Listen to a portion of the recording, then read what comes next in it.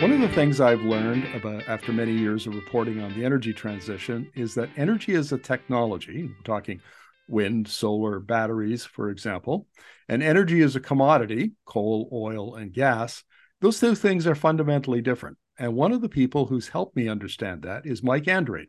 He's the CEO of Morgan, Toronto-based Morgan Solar. He's an engineer with over 30 years experience in electronics. So I'm going to talk to him about this fundamental question that we still need to understand better. So welcome to the interview, Mike. Yeah, pleasure to be here. Well, let's start with the big question. What's the difference between energy as a technology and energy as a commodity? I think the fundamental difference, and it's not just about energy, as soon as you get electronics infiltrating something like we are now with batteries and solar in particular, the characteristics of competition and innovation change to look more like the underlying technologies of the electronics that are in it. So I guess I view the question a bit different as whether it's a technology or not. It is now being driven like it is a technology because the cost curves and performance curves are based on electronics rather than extraction and ore reduction and things like that the past system was about. It's a disruption of the underlying competition based on the technology of electronics. And I guess the one of the fundamental differences is we're talking about energy as a technology is primarily electricity, whereas coal and gas can be burnt to generate electricity, but petroleum not so much. It basically they all get combusted to do whatever work the energy is intended to do. Mm-hmm. So let's talk about some of those technologies and Wright's law or learning curves. This is something that is a fundamental difference between the two approaches. What is Wright's law? Yeah, I mean, Wright's law fundamentally is basically kind of economies of scale that you get more cost down based on increasing volumes. And in solar, it's, they call it Swanson's law. People are familiar with Moore's law and the things like that. I think that the fundamental difference between a technology driven, disruption like we're seeing is there's a numerator and a denominator in the dollars per something. So if we're saying a dollars per kilowatt or whatever. And so the dollars part, the numerator, is worked on by Wright's law, Swanson's law, whatever, about, hey, we build more of these things, we get better at and cheaper at building them. The important thing is that then when you combine the bottom where you have some semiconductor-like physics or what have you, most famously with Moore's law, but it happens here too, where batteries get better and solar panels get better. So that dollars is the Moore's law, the Wright's law. That's the bottom is more like the Moore's law of, hey, and for that dollar, I get more. And so to me, the bigger difference is oil sands can do better on the top line, get more efficient as an example. But nothing except for electronics works on that numerator through economies of scale and the denominator through physics in a way that's very, very powerful, frankly, unbeatable. Yeah, I maybe should get a little background on Wright's law. I think it was Jim Wright, who was an engineer with Lockheed McConnell Douglas in the U.S. I think that's who it was. Anyway, he in 1936 he figured out that every time they doubled the production of airplanes, labor costs fell by 15%. Yeah. And so he worked this into a law, and other scholars have then gone on and further developed it. And I think the principle holds now that generally in any industry, if when you double production of something, solar panels, wind turbines, batteries, that you'll get a reduction in costs of 15 to 25% overall. And that's one of the reasons why we've seen, solar and wind, they've had this over the last 13, 14 years, we've had this cost curve where it started out here and then just went, Yeah. and now we're talking about $1,000, say, a megawatt hour. Now we're talking about $25 a megawatt hour in the case of solar. And what that means is as we produce, like as solar gets deployed more around the world, those costs will continue to drop. That's not the case with oil and gas, for instance.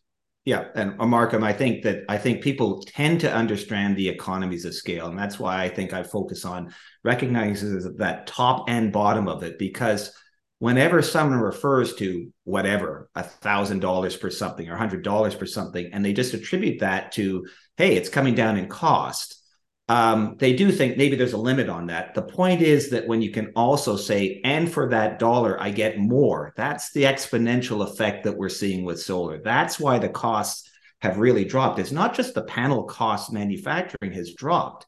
It's that what you get for your manufacturing has gone up a lot as well. And that's particularly happening now with EVs and batteries too. That is, you're right. That is the fundamental difference, is this ability to have exponential performance improvement from both cost reduction and performance improvement. You just don't get from combustible fossil fuels with mechanical rotating things and all that. Steel is steel and fabrication is fabrication.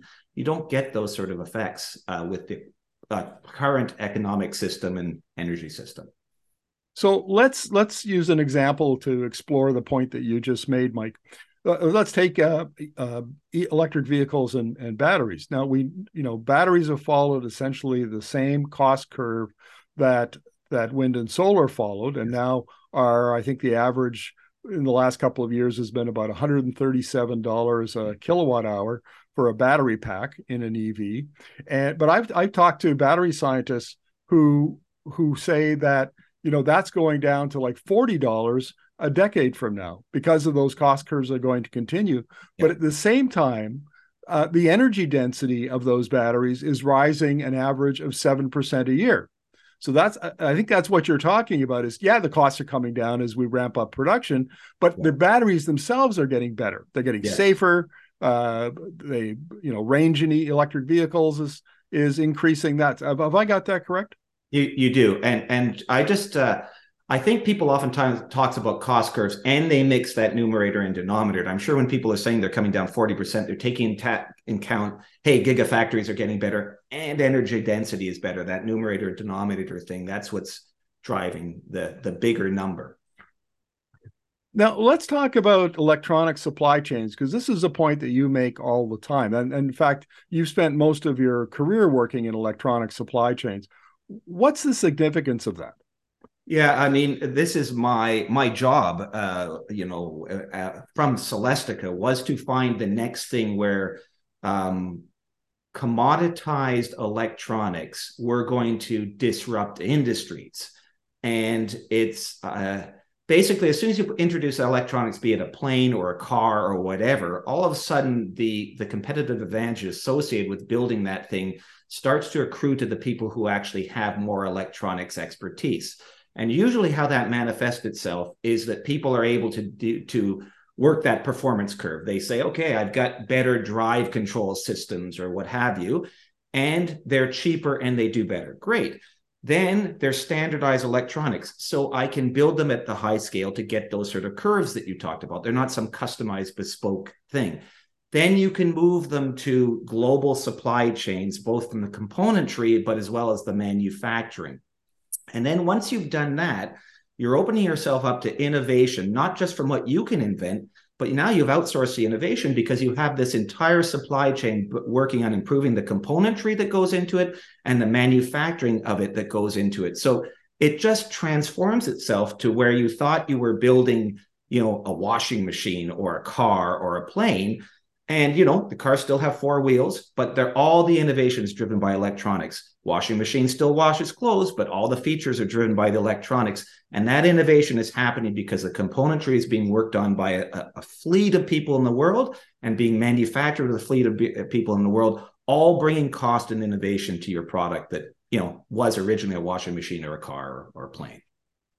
Right. It seems like, I've heard it described as, the vehicle now, the body of the vehicle and the tires and the steering mechanism, all of that is basically a commodity.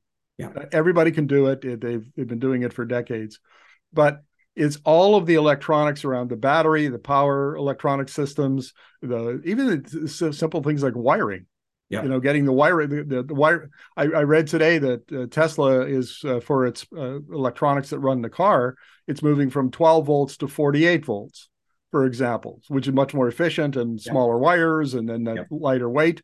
And those kinds of innovations, they're they're little things that you don't see, but they make such a big difference in the performance and the cost of the energy technology we're talking about. Yep.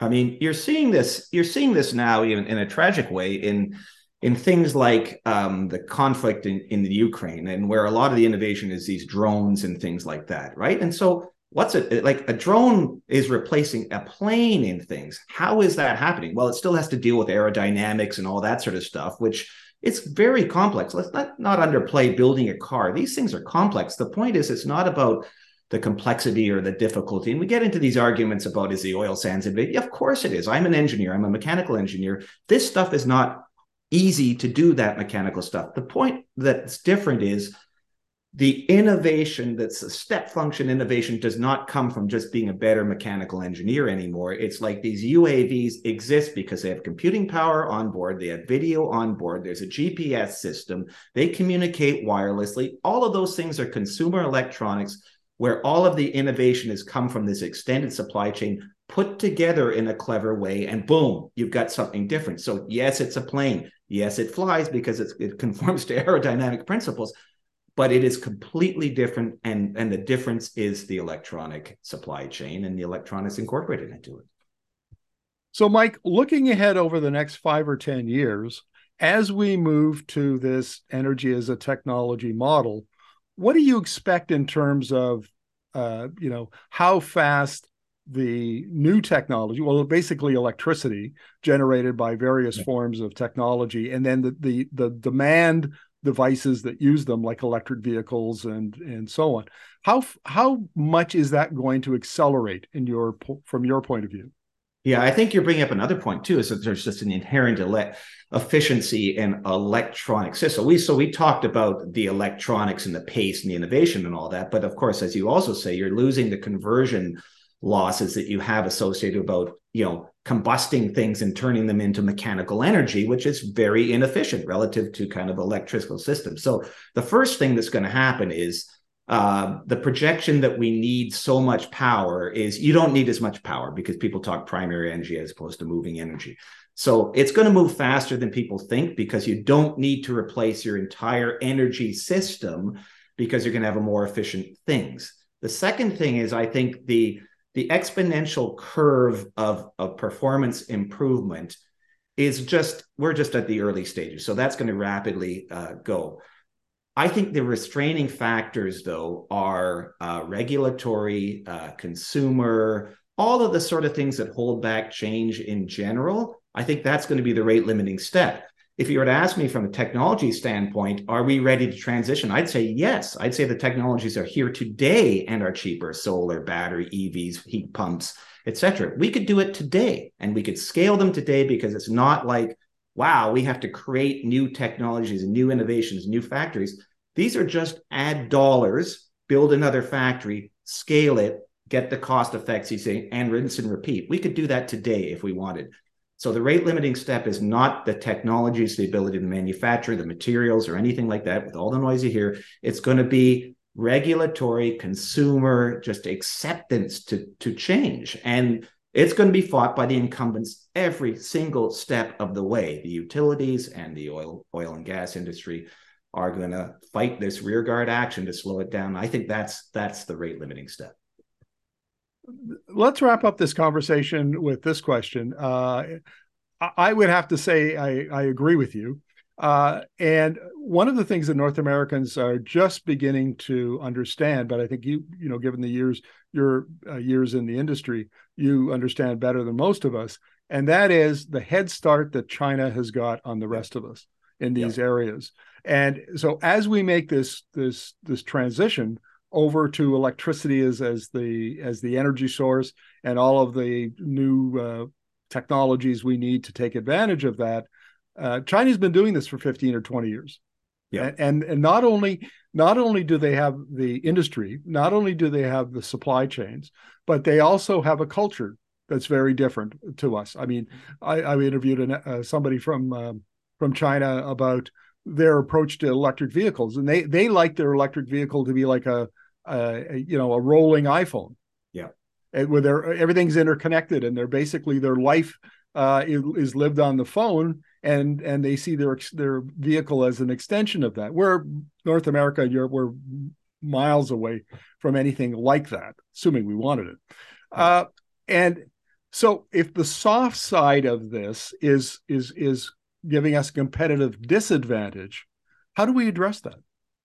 Yeah, I mean, I was part of the group in the late '90s that transferred electronics factories from North America to China, and that was for cost reasons and all that. But there were always technology sharing agreements. So for a long way back, the Chinese had looked at Taiwan and looked at Hong Kong and places like that and said, this is an area that we can get into because the robotics to assemble the circuit boards and all that were relative. You could buy them. And so they could put them in factories where most of the intellectual property was, and then just bring tons of low cost labor into the factories. And so this was from a long way back. They'd identified that this was a technology that they could get on board with. And then as I think they started thinking about, okay, what other industries could we get into? They tried to get into automotive, but what they were running into is the headroom about making transmissions and making engines and all that stuff, the mechanical energy, that's hard. And so we don't have a competitive advantage there. So I think as it started to form that maybe electronic vehicles were a way of the future, they started to combine that electronics capability, which by the way included huge amounts of battery capability because the lithium ion batteries were in your laptops, your phones and all that they were building. And they said, this is a convergence of two things we're really good at, and it eliminates the moat of mechanical precision manufacturing that we are not good at. And so this is an area we can dominate. Oh, by the way, people are still buying cars, so we can drive that with our own market, so we could get market demand as well as supply capability. And then we're going to do what Japan did, with the Honda Civic and the like. We're going to build it for our own purposes, and then we're going to become an exporting powerhouse. And then they did the same thing with solar. They said, we don't have a lot of oil and gas. We don't have sufficient, but the energy of the future is going to be more like electrical, solar. And once again, the solar supply chain is something that they are good at, high volume electronics sort of manufacturing with the raw materials that they can get. And so you look at all of the areas of this, they said, moving from something that I have a weakness at to now something I have a strength at, creating a moat against my competitors that I can use both my supply side manufacturing expertise, but my demand side to pull this forward. Very long view of that. Now, is it insurmountable? No, it is not, because all of those technologies were given to them by the West. But I tell you, it'll be a tough putt for us because we have lost in that from the 2000s till now. We probably lost in Canada 90% of our electronics manufacturing and 90% of our solar manufacturing. And there aren't a lot of people, unfortunately, with me who are old and had this experience that actually knew how to do that stuff. So we are going to have to recommit to actually building some stuff here, getting the next generation of people to do that, and recognizing that this is the energy of the future, that we can't rely upon, oil and gas and the things that we've been good at, automotive manufacturing, mechanical things. We know how to do it. We don't know how to do it at scale. And there isn't a generation of this expertise anymore. That's going to be the challenge for us. So I'd say it's insurmountable to catch up to them probably in total scale, but it's not insurmountable for us to have a meaningful manufacturing capacity in here to make sure that we are not completely dependent upon them. That's the bigger danger to me, is that our new energy system and automotive system is completely dependent upon China. I think that would be a really bad thing. Well, Mike, thank you very much for your insights. Really appreciate it. Yeah, appreciate the time as always.